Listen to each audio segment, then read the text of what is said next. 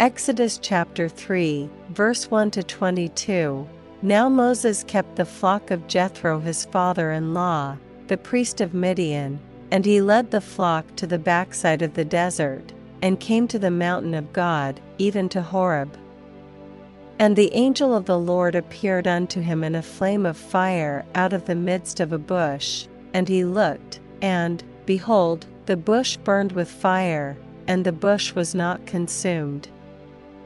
And Moses said, I will now turn aside, and see this great sight, why the bush is not burnt. And when the Lord saw that he turned aside to see, God called unto him out of the midst of the bush, and said, Moses, Moses. And he said, Here am I. And he said, Draw not nigh hither, put off thy shoes from off thy feet. For the place whereon thou standest is holy ground. Moreover he said, I am the God of thy father, the God of Abraham, the God of Isaac, and the God of Jacob. And Moses hid his face, for he was afraid to look upon God. And the Lord said, I have surely seen the affliction of my people which are in Egypt, and have heard their cry by reason of their taskmasters, for I know their sorrows, and I am come down to deliver them out of the hand of the Egyptians, and to bring them up out of that land unto a good land and a large, unto a land flowing with milk and honey, unto the place of the Canaanites, and the Hittites, and the Amorites, and the Perizzites, and the Hivites, and the Jebusites. Now therefore, behold, the cry of the children of Israel is come unto me, and I have also seen the oppression wherewith the Egyptians oppress them. Come now therefore, and I will send thee unto Pharaoh, that thou mayest bring forth my people the children of Israel out of Egypt. And Moses said unto God, Who am I, that I should go unto Pharaoh, and that I should bring forth the children of Israel out of Egypt? And he said, Certainly I will be with thee, and this shall be a token unto thee, that I have sent thee. When thou hast brought forth the people out of Egypt, ye shall serve God upon this mountain. And Moses said unto God, Behold, when I come unto the children of Israel, and shall say unto them, The God of your fathers hath sent me unto you, and they shall say to me, What is his name?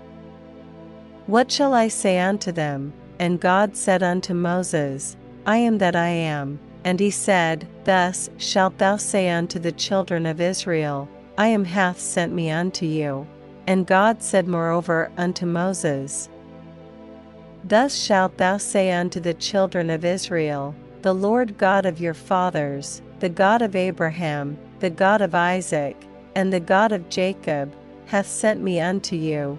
This is my name forever, and this is my memorial unto all generations. Go, and gather the elders of Israel together, and say unto them, The Lord God of your fathers, the God of Abraham, of Isaac, and of Jacob, appeared unto me, saying, I have surely visited you, and seen that which is done to you in Egypt. And I have said, I will bring you up out of the affliction of Egypt unto the land of the Canaanites, and the Hittites, and the Amorites, and the Perizzites, and the Hivites, and the Jebusites, unto a land flowing with milk and honey, and they shall hearken to thy voice. And thou shalt come, thou and the elders of Israel, unto the king of Egypt, and ye shall say unto him, The Lord God of the Hebrews hath met with us, and now let us go, we beseech thee, 3 days' journey into the wilderness, that we may sacrifice to the Lord our God. And I am sure that the king of Egypt will not let you go, no, not by a mighty hand. And I will stretch out my hand, and smite Egypt with all my wonders which I will do in the midst thereof, and after that he will let you go.